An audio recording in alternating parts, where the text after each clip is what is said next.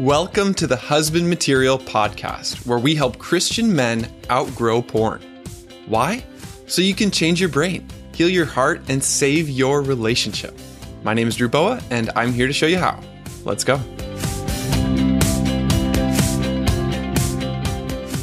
Hey man, today's interview with Dr. Keith Gregoire is amazing. You guys have to listen to this. Whether you're married or not, we are talking about how to become sexually mature, how to treat women right, especially in the bedroom. You're going to learn a lot about how sex works, why you might be having sexual issues if you are married in the bedroom, in your intimacy with one another, and what we can do to make sex great for both partners. You will learn why we need to redefine sex and let go of our male-centered views of sex and embrace God's design. Enjoy the episode. Today on the show, I am beyond excited because one of my favorite books in the whole world is this book, The Good Guy's Guide to Great Sex by Sheila Wray Gregoire and Dr. Keith Gregoire, because good guys make the best lovers. Today, we are hanging out with Dr. Keith Gregoire. Welcome to the show. Hey, thanks for inviting me. It's great to be here. You're welcome. So why are you so passionate about men becoming great lovers? Oh, this is great. Well, this has been a bit of a strange road for me. My usual job is a physician. I'm actually a pediatrician. And my wife started writing about marriage and family stuff about 12, 15 years ago and got more and more into writing about sex and marriage, basically. So 10 years ago, she wrote The Good Girl's Guide to Great Sex. And then so basically recently the publishers are saying, hey, we need a version for the guys too. So she said, hey, what do you think? You want to come along and write about something so incredibly intimate and fraught with danger? So I said, sure, why not? And so we wrote the book together and it's been great. So I would say I'm passionate about it because, I think that sex is a really wonderful, we all hear the cliche, sex is a wonderful gift from God. But I think that a lot of Christians are not really experiencing that in their life. They're saying it because they know you're supposed to say it, but they're not really feeling it. Specifically as a pediatrician, I really want to build strong families, and strong families come from strong marriages. And part of a strong marriage is a strong, physical relationship, not just physical. Sexuality, we know, is more than just physical, but you know what I mean? And so it's just, I think it's really important. I think there's a lot of room for improvement because a lot of the stuff that's been out there teaching is cause more harm than good a lot of the time. So we're really excited about this as a real ministry to couples. Yeah. So whether you are married or unmarried, this information is incredibly important. I benefited tremendously from it. Not that my sex life is really bad, but there is a lot of need for improvement. And even if your sex life is going great, you are going to get some amazing insights here about how it works and what to do, what not to do. And unfortunately, Keith, as you share in the book, you have some stories about what not to do. That's right. Well, one of the things I could have said is, why am I so passionate about this, is because I did it so badly early on. I made a lot of mistakes early in our marriage as well, too, and had a lot to learn. And so I feel like I have a lot to share with guys. And one of the big things I think is that in general, I think a lot of times men, not intentionally, have a relatively selfish view of sex. And this gets reinforced in the evangelical church, particularly because most of the teaching that I see, I don't know what your experience has been, but my experience has been the teaching is basically goes like this. Sex is something that guys want and girls need to give it to them after they're married. And only after they're married. So, and then that's sort of the mentality. And we don't have a concept of a truly mutually pleasurable, truly intimate connection that sex was meant to be. Instead, it's sort of how can we make her placate him more? I know you talk a lot about pornography, and that's particularly one of the big things I hear all the time is, well, ladies, you need to have more sex so he won't be tempted to go to pornography. And, as I'm sure you have talked about in your podcast before, pornography and sex aren't the same thing. Pornography is a very, very, very cheap substitute for what God intended in the sexual relationship. So. Exactly. Pornography is a cheap substitute. And we also need to be very clear that the goal of becoming a better lover and unlocking sexual pleasure in a woman is not to prevent you from using pornography. That's not what this is about. This is not about getting more sexual pleasure so that you won't use porn. Mm-hmm. This is about replacing the cheap substitute with something beautiful and glorious for both partners, not just the guys. Yeah. And so for me, I kind of, I became a Christian in my late teens, and I was immediately immersed in sort of the purity culture idea, which is don't have sex till you're married. Don't even think about having sex till you're married. Don't even think about thinking about having sex till you're married. But then once you get married, it's going to be amazing, mind-blowing, fantastic, easy, perfect, solve all your problems. You know, I'm being a bit facetious and kind of over the top there, but I think a lot of people are going to relate to that. Like that's sort of the bill of goods that we were kind of sold in the evangelical church. So then when Sheila and I got married, Sheila suffered from a condition called vaginismus. Now, vaginismus is a form of sexual pain where the muscles of the vaginal wall contract and they make penetration painful or even impossible. And during that time, when my wife was in pain, I am ashamed to say my deepest feelings was how I wasn't getting the sex life that I expected. I blamed her for ruining our sex life.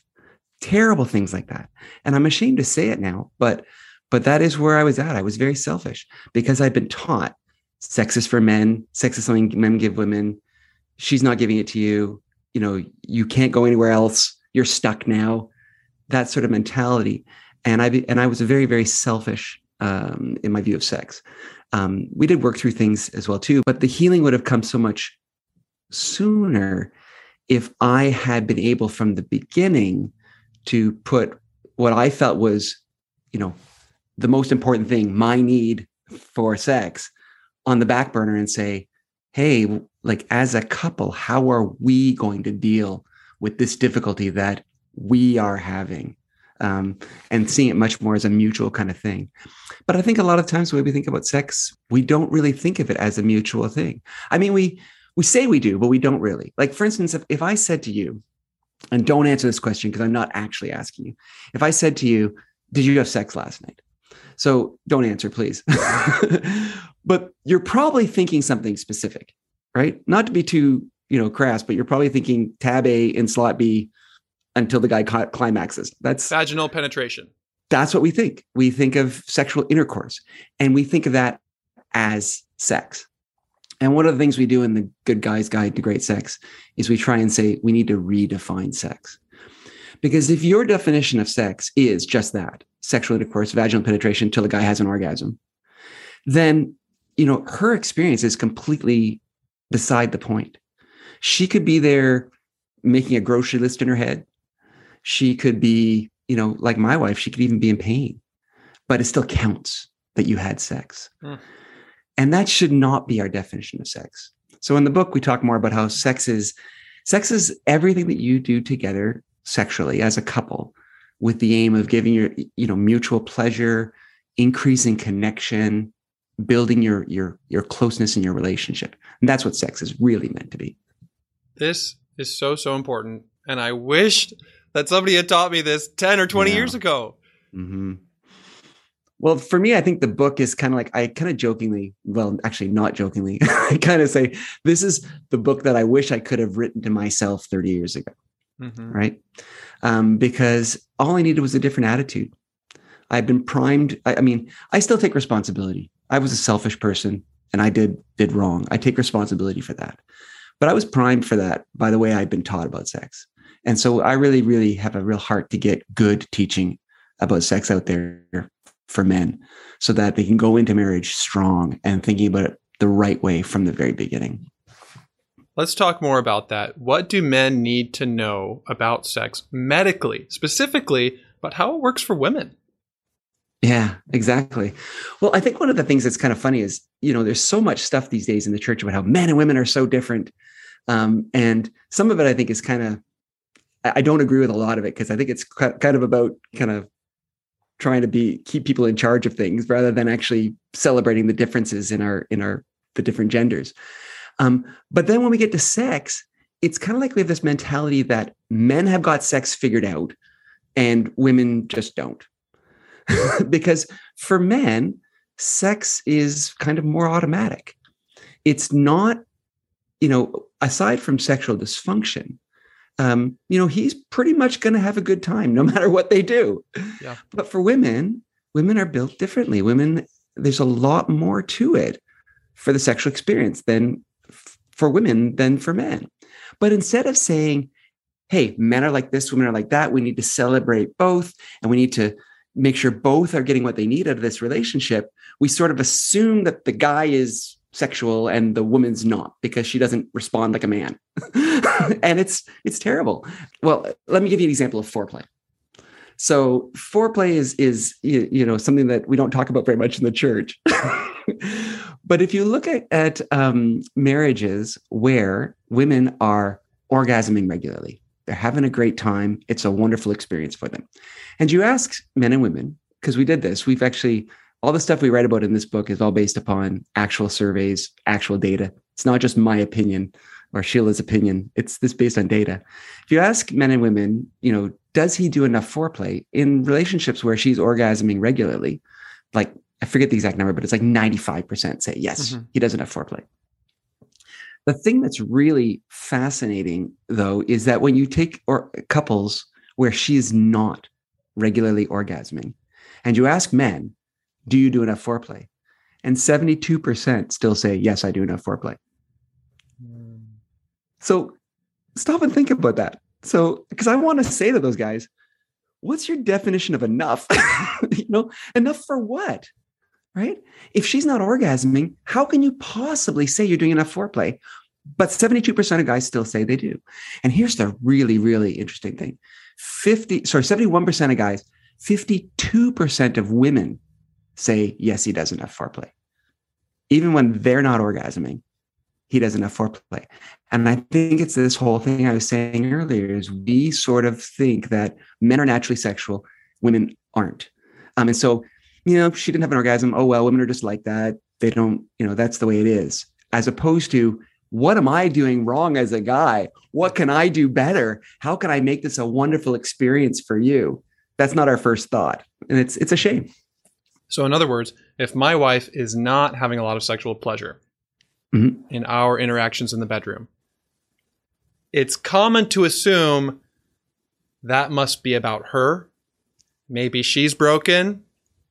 Maybe she just doesn't want it very much. When in reality, I'm not attuned and adjusting to how her body actually works, and therefore depriving her of the pleasure she deserves.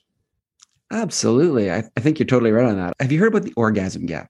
Yes. Yeah. Okay. So that's in our book too. This is something that I don't think a lot of people have talked about, but we have a 47-point orgasm gap. Okay. What that means is when you ask men in a typical sexual encounter, do you reach orgasm? 95% of guys always or almost always reach orgasm. The same number for women is 48%. So 47 points gap, right? And then when we see in the church, women don't want sex as much as men, we don't say, well, no wonder it's not as good as an experience for them as it is for us. What can I as a man do differently to make it a great experience for her? We don't do that.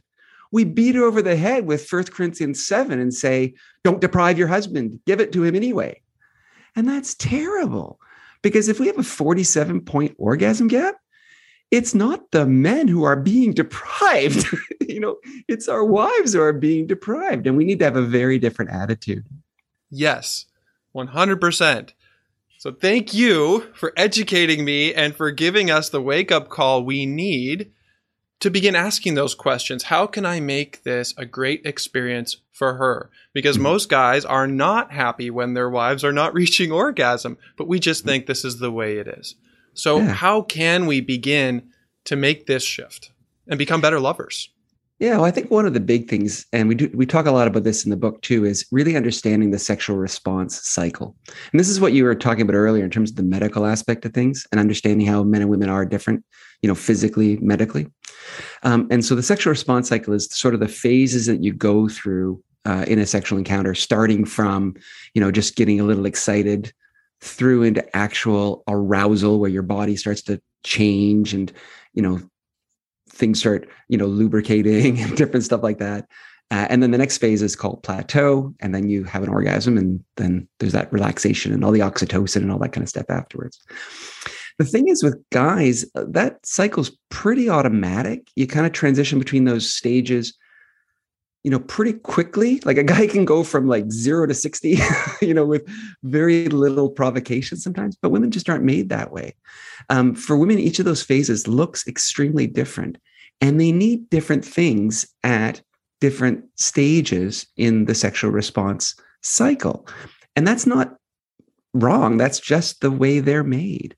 So for instance, excitement is a very different thing for women than arousal. Arousal when your body actually starts to change and you start to, want sex. Arousal when you're actually like, this is what I want. I'm here. I'm in the zone. Let's go for this. Turned on, you're horny. Yeah. Excitement is sort of the stuff that comes beforehand, like you're running your finger along the inside of her arm, or you're snuggling in and kissing the nape of her neck, or, just giving her a back rub, some of those kind of things, right? Like this is the early phases for women, and they need a lot of time there. Or not, some don't, but a lot do. And a lot of guys skip right past that. You'll see Christian books and they'll talk about how the clitoris is, and this is true. The clitoris has as many nerves as the penis, right? So its only purpose is for sexual pleasure. Like in the male anatomy, there's multi-purpose. For women, that part of the body, that is what it's for. So to think that God didn't make sex for women, I just don't see how that works from the design. It just doesn't make sense, right? Yeah, God created the clitoris for one purpose: women's sexual pleasure. Yeah. So, but then you'll see Christian books saying they twig onto that truth, which is that it is intended for pleasure and women are supposed to experience pleasure too. But then they talk about going to the clitoris and how to rub the clitoris and doing all these kind of things, and they miss the whole excitement phase that I'm talking about at the beginning, right? And if you get in bed and you go straight for your wife's clitoris, it's going to feel like you're giving her a pap smear for her. Context is so important. If she's not ready to receive that kind of attention yet, you're putting the cart so far ahead of the horse doesn't even know how to get there. Yeah. And so you need to spend some time just with non-sexual touch, with some warm up, with some things like that. In the book, we talk about imagine the erogenous zones. At this phase in the sexual response cycle, the erogenous zones have big no trespassing signs on them. Don't go there. Don't go there. Spend some time, linger, right? Because one of the things that women need to know is they need to know they're safe. If you think about the sexual experience, it is it's a vulnerable experience for both the man and the woman.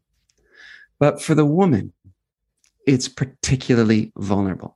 If you think about this, she is letting another human being inside her body. This is so incredibly vulnerable. She needs to feel safe. And if you're jumping in, going right for the clitoris, let's get going, she's not going to feel safe. She's not going to feel valued. She's not going to feel like this is for both of you, right? And what you want is her to feel like this is something that I want us to experience together. I have all the time in the world for you. This is not about getting the finish line. This is about enjoying and connecting with each other. And you want her to have that deep reassurance that she always has the freedom to say no at any point. Absolutely. Absolutely. And that's something that I did very, very badly earlier in our marriage because I had a very entitled mindset about sex. I thought, well, now that we're married, it's your duty, you're supposed to do this. And I can tell you duty sex, guilt and that kind of stuff, it may get you more intercourse. It won't get you more sex. It won't get you more of what sex was meant to be, right? And I think guys know that. And I wish I could do it very differently from the very beginning. And one of the things I think that you can show how much you value her is exactly like you said, being able to stop. This is not something that is a insatiable need you can't possibly control. I think in the Christian church, we teach a lot about abstinence before marriage, but then sort of once you're married, it's assumed that whenever the guy wants it, he should be able to get it. Now, you may disagree with me, but that's sort of the way that I read a lot of the Christian material out there. And I think that, we shouldn't be talking about abstinence, virginity, that kind of stuff. We should be talking about the Christian virtue of chastity. Chastity means that my sexuality is under the control of God and responsive to the Holy Spirit living within me. So before I'm married, that means I use that energy in other areas. And when I'm married, I'm in control of that. I don't use it to coerce or cajole or beg or bribe or any of those kind of things for my wife, because that's not what it's about. Sex is about connection. It's not about me having a need, like I have to eat this cheeseburger. I have to, do this. It's not about a physical need. It's about an intimate spiritual connection. Imagine there's a guy who's married and he says, Keith, yes, I agree with you. Sex is about intimacy and connection, but my body can only last so long without getting that fix, without releasing semen. So does God really expect me to be able to go long periods without an orgasm? Yeah. I think the thing is too, is that a lot of teaching out there too reinforces that for guys, right?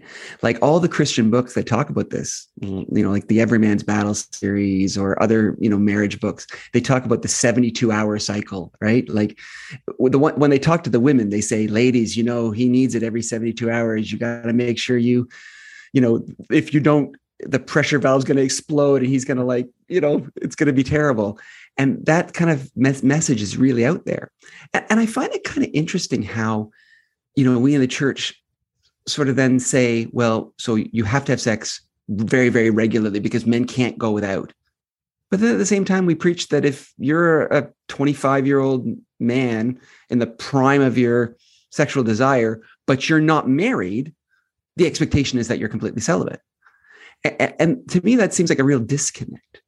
I think that, whether you're married or not married, being in control of your sexuality is part of being a Christian. It's part of being a follower of God's law, like what God's rules. God values chastity. So being in control of your body is part of that. And so I feel for a guy who feels that way, because that's how I spent the first years of my marriage.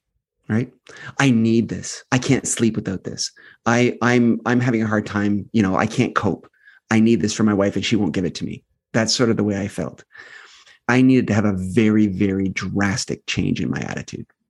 Right? The way that it changed for me was I was reading the Bible verse about husbands, love your wives as Christ loved the church. Right? And I was in a mentality of, if she doesn't give me sex, then I kind of, in a sense, felt like I was okay to not show her affection because she's not giving me what I need. So I'm not going to give her what she needs. Now, I never said that out loud, but kind of, psychologically, that's where I was at. And that verse made me think, if I never, quotes, get what I need from my wife in my marriage again, that does not let me off the hook from God's injunction to me to love her selflessly as Christ loved the church. Mm-hmm. And the thing is that once you get out of that mindset, once you get out of the entitlement mindset, this is something I need, something that I should get. And you start thinking in terms of the marriage, what's good for her? What does she need? Everything changes. You think about it completely differently. It's not I'm not getting what I need. It's oh yeah, I'm getting a little grouchy because we haven't made love in a while and I'm getting a little bit frustrated. How can I approach my wife and renew connection and make this something that she's interested in pursuing so that we can be close together again? As opposed to, she's not giving me what I want and need right now. Mm-hmm. It's a big difference. It sounds like just words, But that heart attitude is so incredibly important, and it makes such an incredible difference. We need to ask better questions.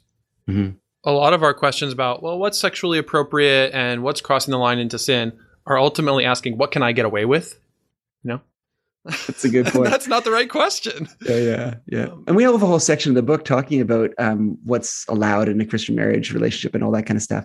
And again, it's kind of like what you're implying. The point shouldn't be, well, what can I get away with? The point should be, what can we do to make our connection stronger, deeper, more intimate, more enjoyable, more pleasurable, all those kind of things. And let's not deprive ourselves of something that could make that so much better, but I'm certainly not going to pressure you into something you feel comfortable with, because that's the exact opposite of intimacy. Amen. This is the education that we needed, that we didn't get about sex in the purity culture years. Yeah.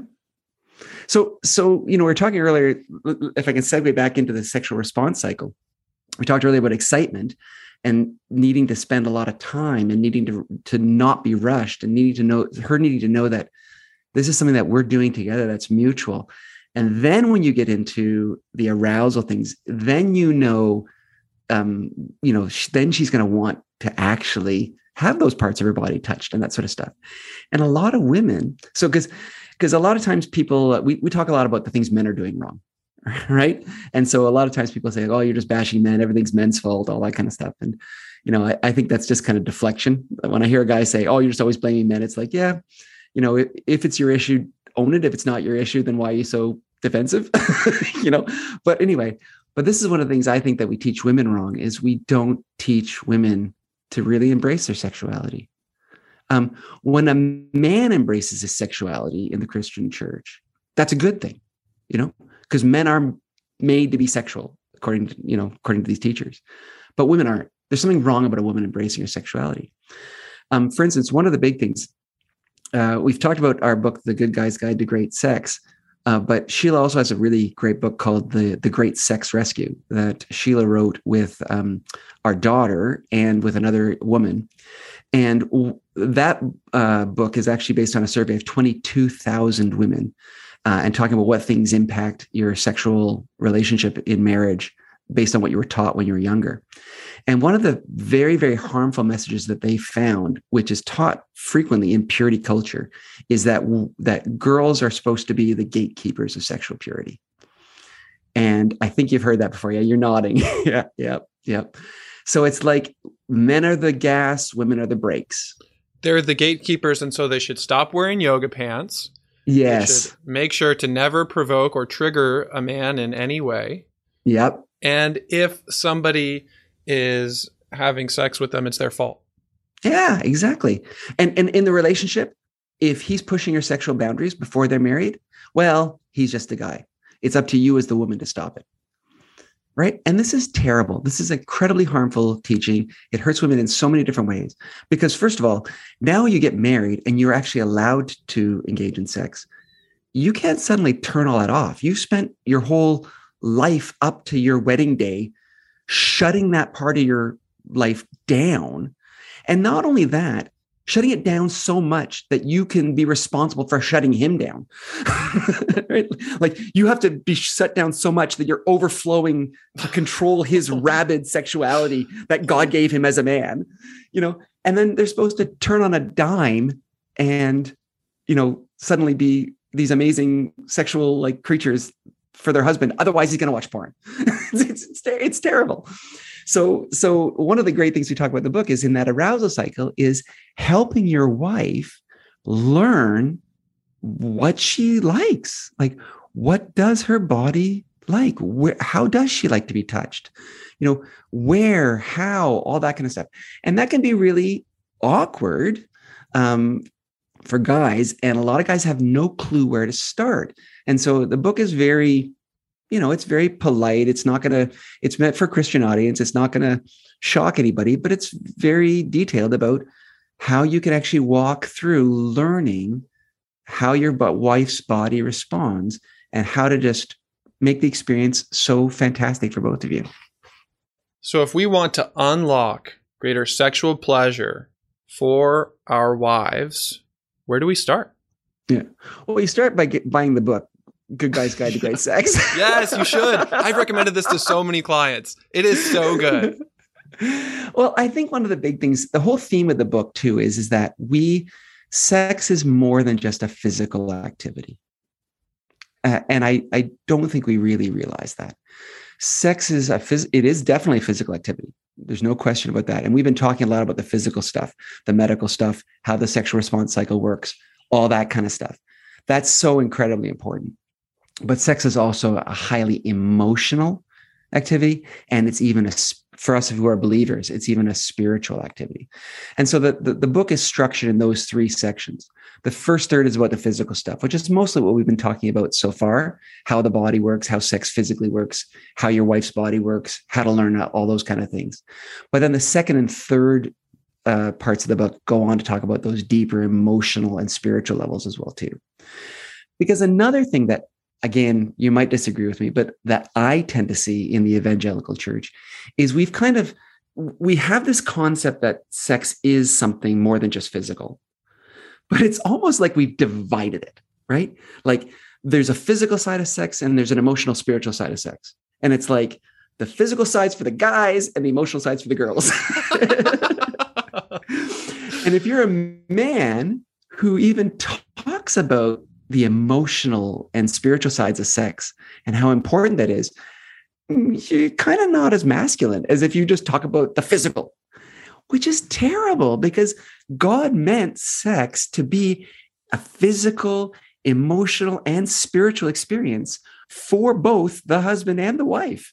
Like we both have all elements of that, and we have a richer experience if we embrace all of it. So what I was saying earlier, women learning to embrace the physical part of it, but also men learning to embrace the emotional and spiritual aspect of it. And I say embrace specifically. I don't mean give lip service, because a lot of stuff out there is like, okay, I'll give my wife the emotional, spiritual kind of stuff so that I can get the sexy sex.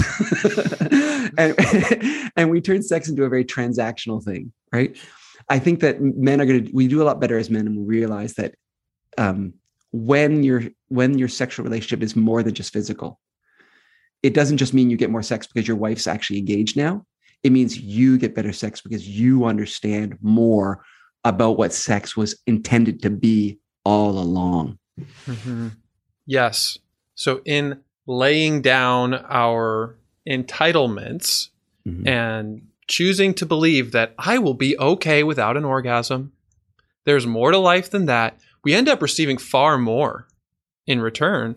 Yeah. And a lot of that is the emotional satisfaction of being close.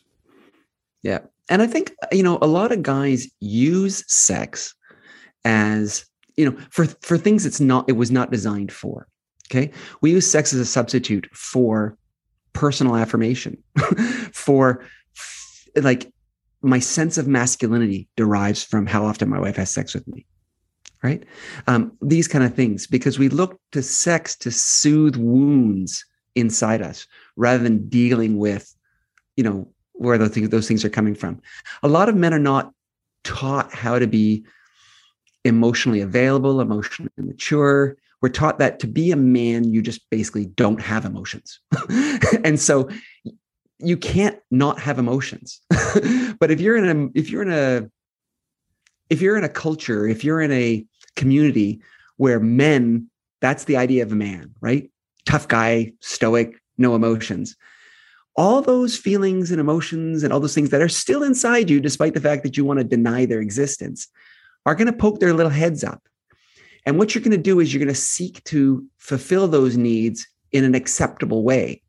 And so a lot of times what happens is we channel all those fears, anxieties, insecurities, all those things, we channel them into sex because that's a manly thing to do. And if instead of having a mentality of sex that I need this, I can't live without it. If we said, why is this affecting me so much right now? We might find the answer is, I feel rejected by my wife. And that makes me question my masculinity, my value, my why am I here, all these kind of existential things. Well, you know what? Then work on those things, buddy. Like, you can do that. Get some good men around you who are emotionally mature. If you feel you can't live with sex, you're probably channeling something else into sex that you need to deal with. And instead, spend the time and energy to mature and learn how to deal with those things. Yes. Oh my gosh, that's so good. I related to that deeply. Oh, yeah. Well, that's where I was. And I'm not saying this as a guy who's got it all figured out and has always had it all figured out. And what's wrong with you, to all the men out there. I'm saying this as a guy that's where I was. I was very insecure. I was very clingy. I was very, I hadn't really moved into my manhood. And I was looking to my wife in sex to make me feel like a man, instead of saying, hey, I need to step up and be the man that God has put me here to be for her, be the husband she needs me to be, instead of me worrying about, my stuff.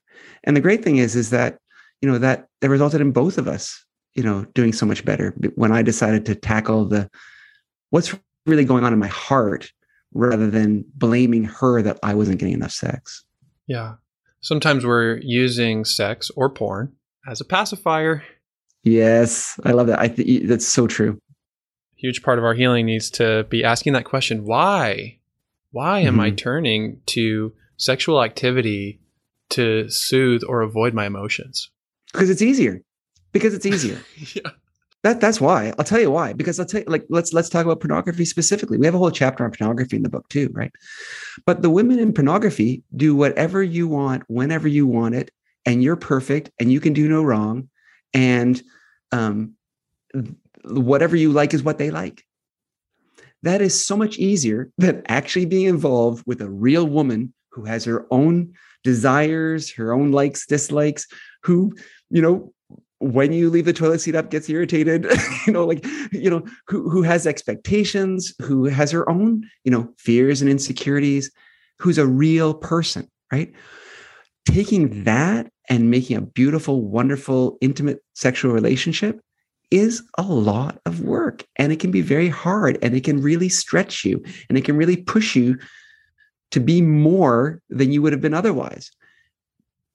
But it's so easy to take the quick route to feeling masculine, strong, all those things with porn, because that is instantly affirming of you without you having to do anything to earn that affirmation. Porn will accept you every time. Mm-hmm. Porn will never be disappointed in you. Porn will always be available. And porn will never see you. Porn will never know you. Porn can never love you like a real person. Mm-hmm. And porn will make you less and less of who you were meant to be. Because when you interact with your wife, iron sharpens iron, right? You become better. You become more. And the two become one, but each becomes more of who you were supposed to be. That's why I think that God uses the sexual relationship as a parallel of his relationship with us, right? Because in the same way that as a Christian, when you lean into God more, when you surrender more, when you give yourself up and let Christ be more in you, paradoxically, you become more of who you were going to be. When you die to yourself, you become more you. And it's if you're not a Christian, you don't understand it. But that's what Jesus said. If you die, that's die to yourself. You become more. And in the same way, in the sexual relationship with your wife, if you rather than me seeking my own sexual fulfillment, however I want to get it, we work together. We become more than we could have been alone. It's so beautiful. Yeah. The reality is that many of us have some roadblocks. Many of us have some obstacles and some issues that we're facing to be able to get there. So if sex is not working well for a couple, what are some of the most common reasons that it could be the case? I think the first step is communication, right? Being able to talk about things with your wife. Because we can talk about different things, that sort of stuff, but what really matters is what's going on in your current relationship. right? And so being able to talk about these things openly and honestly, and where are we at? Are things working? Are they not? Like I said, a lot of times guys think they're doing a great job when they're not. If you come to your wife and you say, honestly, hey, like, I want this to be something that's great for both of us. What are some ways that we can do that? You might be surprised if you give her a safe space to actually say what she would like. You might be surprised when they come back. I think a lot of times people too, we talk a lot about one of the analogies we use in the book is a snowball and a mountain. And we talk about how, if you get things going well, it's like a snowball rolling down a mountain. It accumulates, it gets bigger, and the more bigger it gets, the heavier it is. So the faster it rolls, so the more it accumulates. And it's this big cycle that keeps, feeding itself, right? The problem is when you've gone down a bad pathway, that feeds itself too. So if you go down the pathway of entitlement, sex is something that I'm entitled to now that we're married, this is what I get. That feeds itself, and you go into disaster, right? So sometimes you have to stop and say, where are the things that are happening in our relationship that are taking us down bad pathways?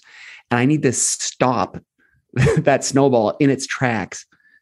I might even need to push it back up the mountain a little bit.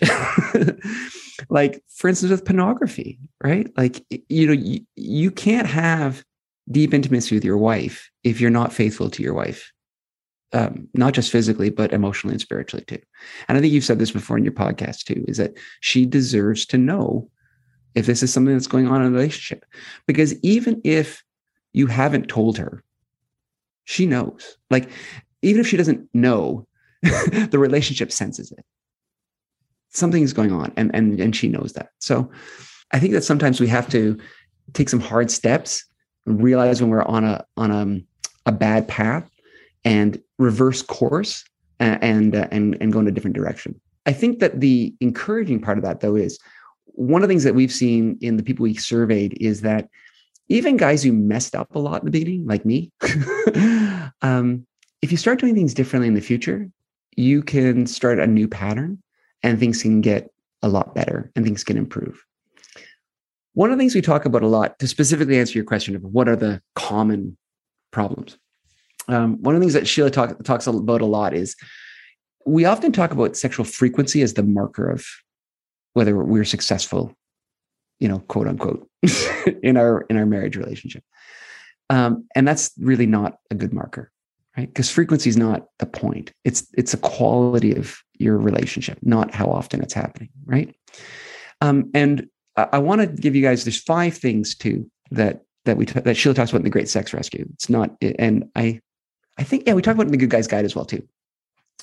But frequency is something that we focus on so much, and we need to stop focusing on frequency. We need to see frequency kind of as the canary in the coal mine. A lot of times sexual frequency kind of dries up or goes into a patch where it's not where guys want it to be. And they think, I need to fix the frequency problem.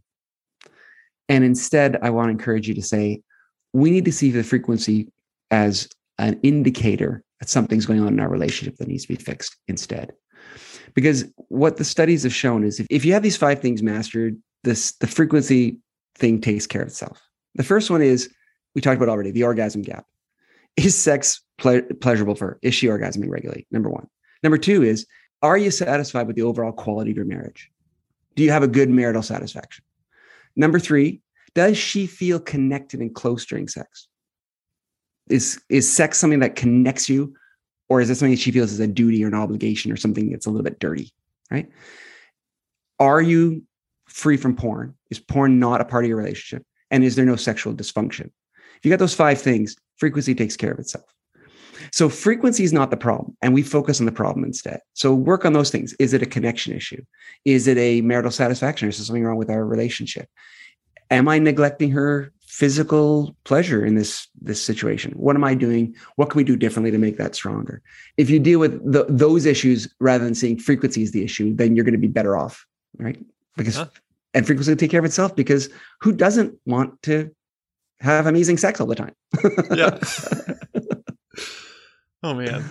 Well, thank you so much for all of this education and evangelism. Like, you're preaching the gospel, and it's beautiful.